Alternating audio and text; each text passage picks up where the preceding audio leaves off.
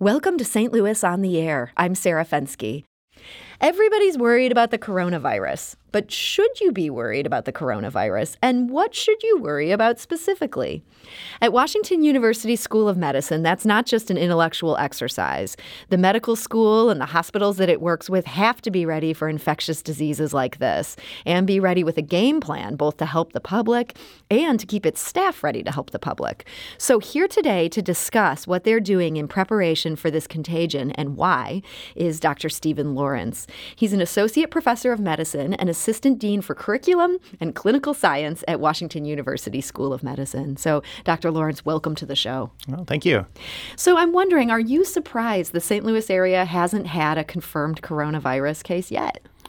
You know, when situations like this arise where there are travel-related illnesses, in some ways, with St. Louis being in the center of the country, we do give ourselves a little bit of extra time. And so it's not unusual for these emerging illnesses to reach the coasts first and then gives us the advantage of some more time to prepare. So do you think it's only a matter of time before it's here? I think it is almost a certainty that we will see cases of this infection.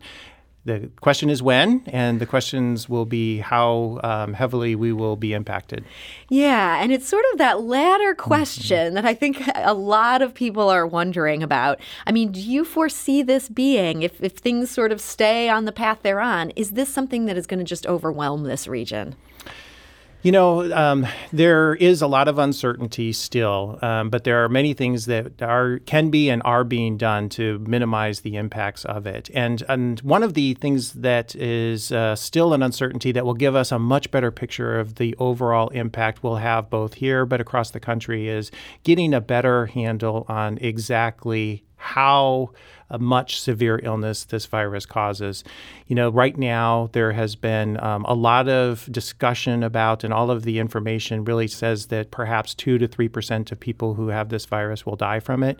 But we're limited by the fact that there are so many cases that we think we're not being caught that it's a little bit of a falsely elevated number. So we hope and certainly anticipate that with additional data, we might find that the actual mortality rate of this is maybe more along the lines of influenza, which is still important, sure, but it's a different story than 2 or 3% of people dying from it. So President Trump might actually be onto something, however inelegantly he arrived there. I think that we will know more once we have better diagnostic testing capability. That is one of the biggest keys right now. When it becomes easier to do more tests on more people, we'll have a much better picture of what this really looks like. And I'll tell you, we have a little bit of perhaps insight on this from South Korea. South Korea has been testing in some days up to 10,000 people a day. Whoa. That's a huge capacity. And so they have identified many cases. They're one of the top 2 or 3 countries with number of cases now after China. And that, but what it also tells us is their mortality rate is also very low. It's around 1% or less. So they're doing okay over there. So, well, by okay, I mean, I think they're certainly dealing with a lot of ill people that need to have care and a lot of people who have illnesses that aren't COVID-19 who still come into the system, and it does stress the healthcare system. And so, however, the information we're getting from there gives us a little reason for optimism that perhaps this isn't maybe as severe as what the current case fatality rate is indicating. So if you're listening to this conversation and you have questions for Dr. Lawrence, we want to invite you to join us. You can give us a call at 314-382-8255. That's 382-TALK. Or you can send us a tweet at STL on air or email us at talk@stlpublicradio.org. Now, hearing about how Korea is just being able to test so many people so fast, and it seems like we're hearing horror stories in the U.S. where people go in to get tested. It costs them $3,000. Insurance won't cover it. What has Korea done properly that put them in this position? And why haven't we done that? Well, I think one of the things that we've historically done for diseases like this is that the tests that become available are created by usually the CDC and then distributed to state public health laboratories. And that process, sometimes it goes very quickly and smoothly, and the capacity ramps up very quickly. And other times there may be technical difficulties that have led to lags in that. Certainly this is something that the FDA and the CDC are both working on. FDA is looking at clearing tests to be able to make them commercially available tests approved much more quickly.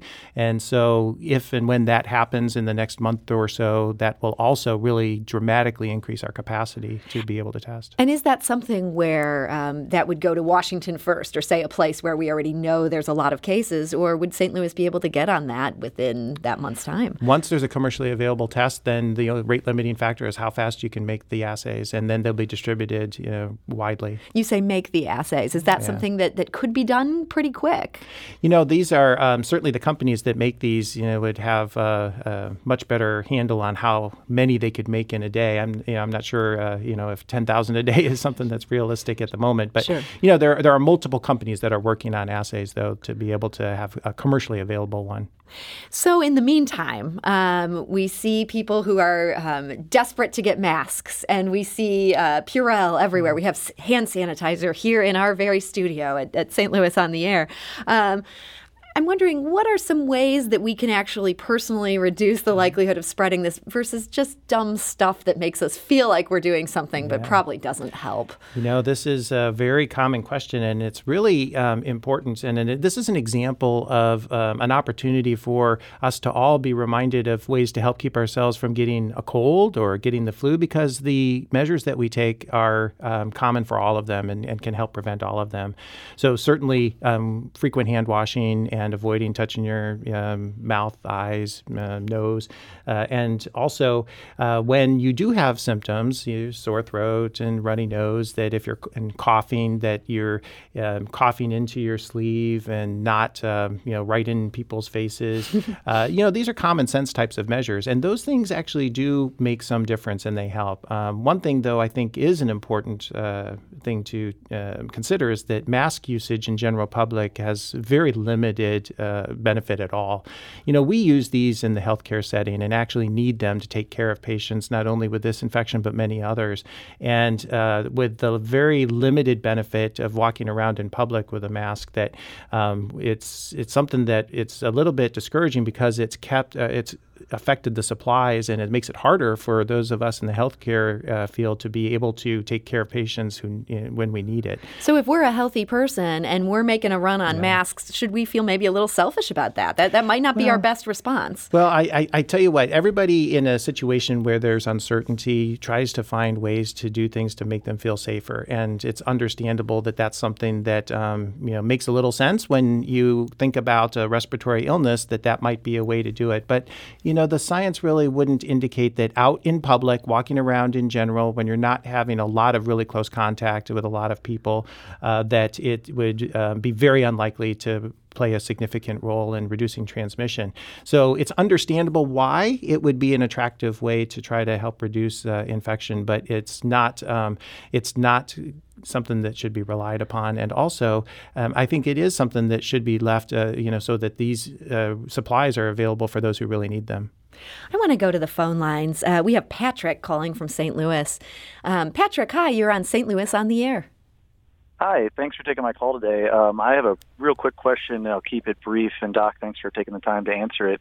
I have a 6-week-old at home, and obviously I'm more worried about the flu than I am the coronavirus, as it hasn't really came to the St. Louis area. Can you speak to the news out there that this virus isn't really affecting children under the age of 10?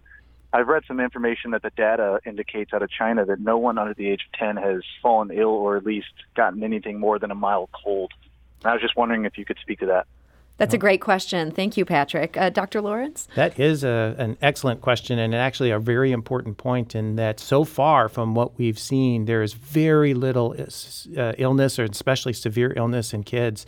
Young children seem to with almost no exception, not get seriously ill from this, which is a great thing for us parents that makes us feel much more comfortable. But it's also part of the reason why this is more complicated than SARS was in 2003.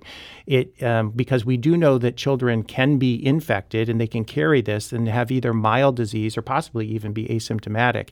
And so the very fact that this is less severe than SARS is the very reason why it's unable to be controlled like SARS was, because there are so many people that are carrying it, walking around with the virus without knowing that they're sick. And thus, if you don't know you're sick, you can't isolate and you can't avoid other people. And so it's a little bit of a blessing and a curse at the same time. But the good news is for all of us with children that our children so far appear to be very, very unlikely to get sick from this. Boy, that is some good news and as you say, some complicated good news. But Patrick, thank you for that question and congratulations on your baby. That's awesome. I'm going to go back to the phone lines. Robert is calling from Frontenac. Robert, hi, you're on St. Louis on the Air. Thank you for taking my call. My question is on washing your hand, what kind of soap? Can you use regular soap or antibacterial soap, which I think in the past has been discouraged? Robert, that's another great question. Dr. Lawrence, thoughts on that?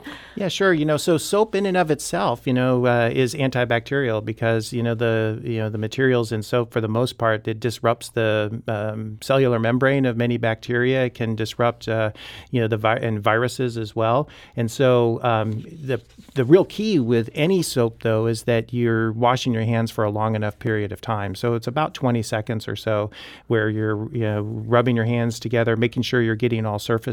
And so it's more the technique and the attention to washing hands that's more important than the actual type of soap that's used. There has been some discouraging, there's been a push away from antimicrobial soaps because it does, when it's used in large quantities in communities, it can lead to an increase overall in antibacterial resistance that would make it harder to treat some bacteria with antibiotics. Robert, thank you for that call. That's another good question. We're talking to Dr. Stephen Lawrence. He's an associate professor of medicine and assistant dean for curriculum and clinical science at Washington University School of Medicine. We're going to take a break here in just a moment, but if you want to join our conversation, if you have questions for Dr. Lawrence or for our second guest who will be joining us in just a moment, we're staying on this topic after the break, and you can give us a call at 314-382-8255. That's 382-TALK, or you can send us a tweet at STL on air, or you can email us at talk@stlpublicradio.org. And now we're going to take that break. This is St. Louis on the Air on St. Louis Public Radio, 90.7 KWMU. Welcome back. We've been talking about the coronavirus with Dr. Stephen Lawrence. He's an associate professor of medicine and assistant dean for curriculum and clinical science at the Washington University School of Medicine. And we're also joined now by Sean Whelan. He's head of the Department of Molecular Microbiology at Washington University School of Medicine. Sorry, I'm tripping all over myself. Sean, thank you so much for joining us. Thank you. And we do have a number of callers who want to join this conversation and also some questions that are coming in from email. But Sean, I wanted to start by just asking you a little bit about the work you're doing on this. Scientists from all over the world are looking for treatments and vaccines for coronavirus. What do those efforts look like here in St. Louis? When we became aware of the emergence of this virus, a number of investigators at WashU School of Medicine, myself included, began to talk about what we could actually do that builds upon our strengths and expertise in related viruses to try and do something that would be useful to maybe interfere with the replication of this virus.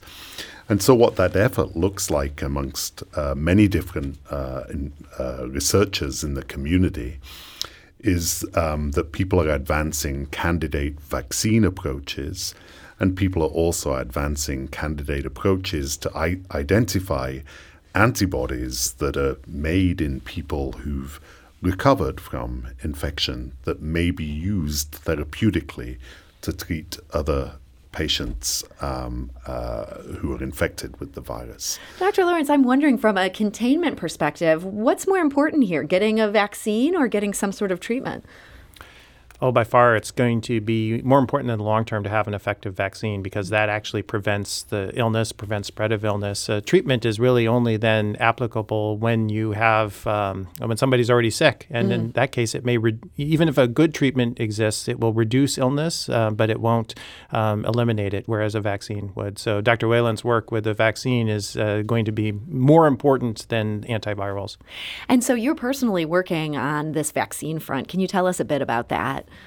So my own lab's interest in this is to take a virus that's actually innocuous for humans called vesicular stomatitis virus, which most people won't have heard of, but it actually infects livestock. And a number of years ago, Heinz Feldman, who was at the Canadian Public Health Agency in Winnipeg, Manitoba, replaced the surface protein of that virus with the surface protein of Ebola virus. So he made what we term a chimeric virus. And in fact, that virus is now used clinically in humans, and it's distributed by Merck and is the Ebola virus vaccine. And so we're using the same approach. We're genetically replacing the coat of this virus, vesicular stomatitis virus, with the coat of COVID-19, and we hope that that will be a vaccine candidate. So this is an experimental vaccine candidate. It's a long way to go from having a vaccine candidate to actually having a vaccine. And even if we're successful in demonstrating that that vaccine candidate can elicit the induction of antibodies that can protect even a small animal against a challenge with wild-type virus, so the circulating COVID-19 virus, it's still a long way to go from there to actually having something that's useful in people. Would that be too long a way to go to make a dent in this particular outbreak, or not necessarily? That's a very difficult question to answer.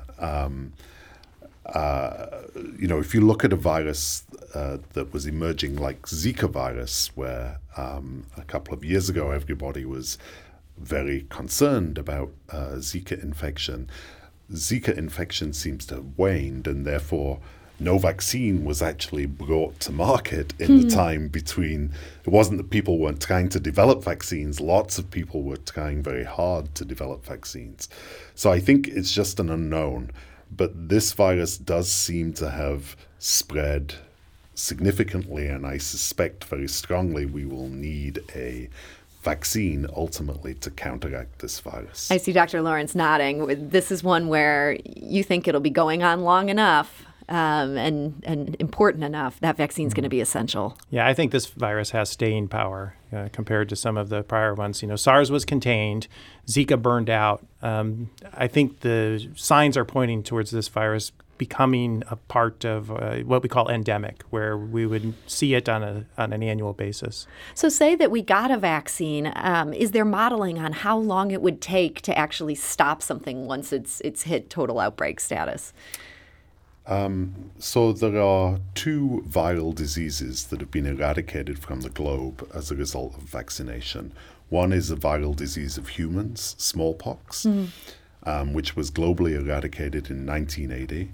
And the other is actually a viral disease of cattle, rinderpest, which is actually somewhat related to measles virus.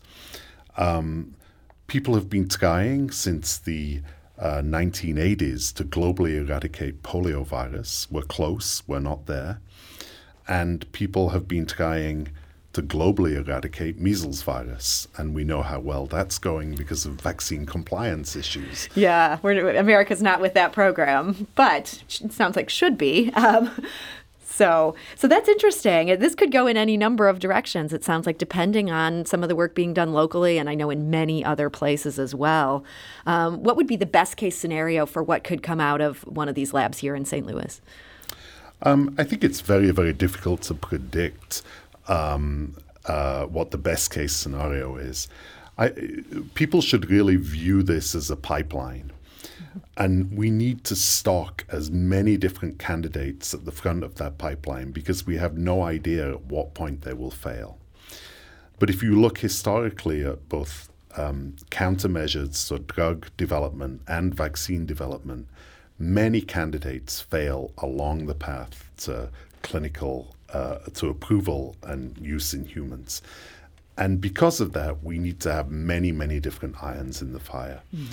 Thankfully, there are many groups around the country and around the world that are trying to do this. And I note that, in fact, there is an RNA-based vaccine candidate that has actually started to go into people in early stage 1 clinical trials. So I'm hoping that this will turn out to be faster than what historically has been possible, but making a prediction about how long it will take is really quite challenging, and nobody really knows. We're talking to Sean Whelan. He's head of the Department of Molecular Microbiology at Washington University School of Medicine. And we're also talking to Dr. Stephen Lawrence, an associate professor of medicine and assistant dean for curriculum and clinical science at the Washington University School of Medicine. And we have many, many callers who would like to join our conversation. So I'm going to go to the phone lines, and Dale is calling from Hillsborough. Dale, hi, you're on St. Louis on the Air. Yes. I just wanted to mention that I'm being treated for cancer, and I was at the Barnes Jewish Siteman place just this morning in South County on 55, and they are short of masks. They're short of masks? Yes. When I get my blood work done, they give me a mask and the nurse has a mask. Well, today the nurse told me that they are, even a place like BJC is short of masks because people are buying them and hoarding them, or whatever term you want to use, and they can't even get enough masks. Wow. And there was one other quick thing is when I was talking to my oncologist, and I can't verify this, but he told me that supposedly there was a person who worked at Mercy who was stealing masks and trying to sell them to make money. That is terrible if true. Dale, thank you so much for that call. He was fired. Yeah. He was fired. He was fired, and I can't verify that, but I have no reason to doubt it. Dale, thank you very much for that call. Dr. Lawrence, that goes back to what you were saying. Not everybody needs a mask. Yeah, that's right. And, there is, because of such a high demand for use that may not be that helpful, there are sometimes some problems with the supply chain. There's not a mask shortage within BJC or the BJC hospitals as a whole, but there might be little pockets every once in a while that runs a little low because of that, dwindling supply. And so but there's not like an overall shortage or, absence of masks. But I think, the other point is well taken. This is a time where people sometimes take opportunities, and we saw this with SARS too. Some, $10 masks can bring out the worst in people. Let's go back to the phone lines. Valerie is calling from Belleville. Valerie, hi, you're on St. Louis on the Air. Hi, thank you for taking my call. I wanted to ask the doctor about hand sanitizers. I'm an RN, and I have a daughter who is an emergency department RN in Seattle, Washington, so they're seeing quite a few cases there. And healthcare professionals are required to use a hand sanitizing product in between hand washings when taking care of patients, as well as the general public has been really, encouraged and been a kind of a run on hand sanitizers recently. And I just wondered if he could comment on the efficacy of hand sanitizers in preventing the spread of coronavirus specifically, but even also the flu virus. So is it antiviral as well as antibacterial? Valerie, those are some great questions. Dr. Lawrence? Yeah, the hand sanitizer is an option for hand hygiene, just like washing hands with soap and water is. And they, when they're done correctly, both are very effective at reducing the risk of acquiring viral and bacterial infections. And so there's not necessarily a preference for one or the other. And there is reason to believe that proper hand hygiene use will decrease the risk of any one of those, a common cold, influenza, and even COVID-19. Sean, I'm wondering for people working in these labs where you're trying to deal with these viruses and turn them into a vaccine, how do you keep from getting infected? So working with this virus in particular, you have to wear very specialized personal protective equipment.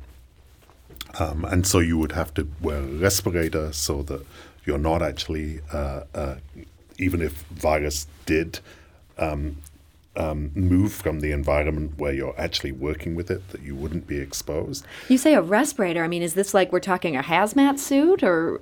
It's not quite the hazmat suit that one sees in a biosafety level 4 lab, but you are definitely wearing personal protective equipment that is a full suit and a face mask that is a respirator.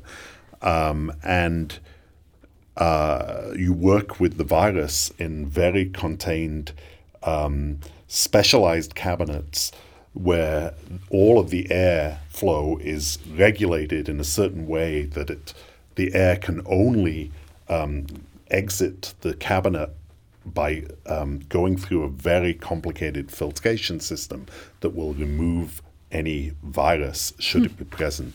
That's fascinating. You never think about these things other than when you're watching the movies, and then you can't trust them. I think we have time for one last caller. Nick is calling from St. Louis. Nick, hi, you're on St. Louis on the Air.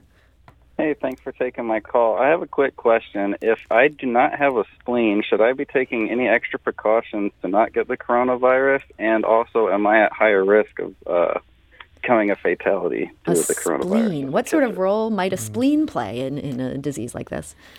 Well, the spleen itself is very useful for particularly preventing serious illness from a number of different bacterial infections. And so certainly those, and many people who have no spleen recognize that there are some things like pneumococcal pneumonia and meningitis that they're at higher risk for. But it plays a role mostly for bacterial infections and doesn't play as big of a role in protection versus viral infections. So we wouldn't expect that a person without a functioning spleen would have any higher risk of this illness than somebody with a spleen. Well, that's great to hear. Nick, thank you for that call. And one quick question in our final moments here. Could a person, Abigail wonders via email, could a person get coronavirus from a package that comes from China? Dr. Lawrence, any thoughts on that? Yeah, the short answer is unlikely, very, very unlikely. This virus probably does live on surfaces for a short period of time, easily and readily disinfected, but it doesn't stay intact and for long distances, lots of handling, different weather conditions. So it would be extremely unlikely. Well, that makes me feel much better. So Dr. Stephen Lawrence of the Washington University School of Medicine and infectious disease physician at Barnes Jewish Hospital, thank you so much for joining us today. Thank you. And Sean Whelan of the Department of Molecular Microbiology at Washington University School of Medicine. Thank you so much for joining us. Thanks. This is St. Louis on the Air on St. Louis Public Radio. That's 90.7 KWMU.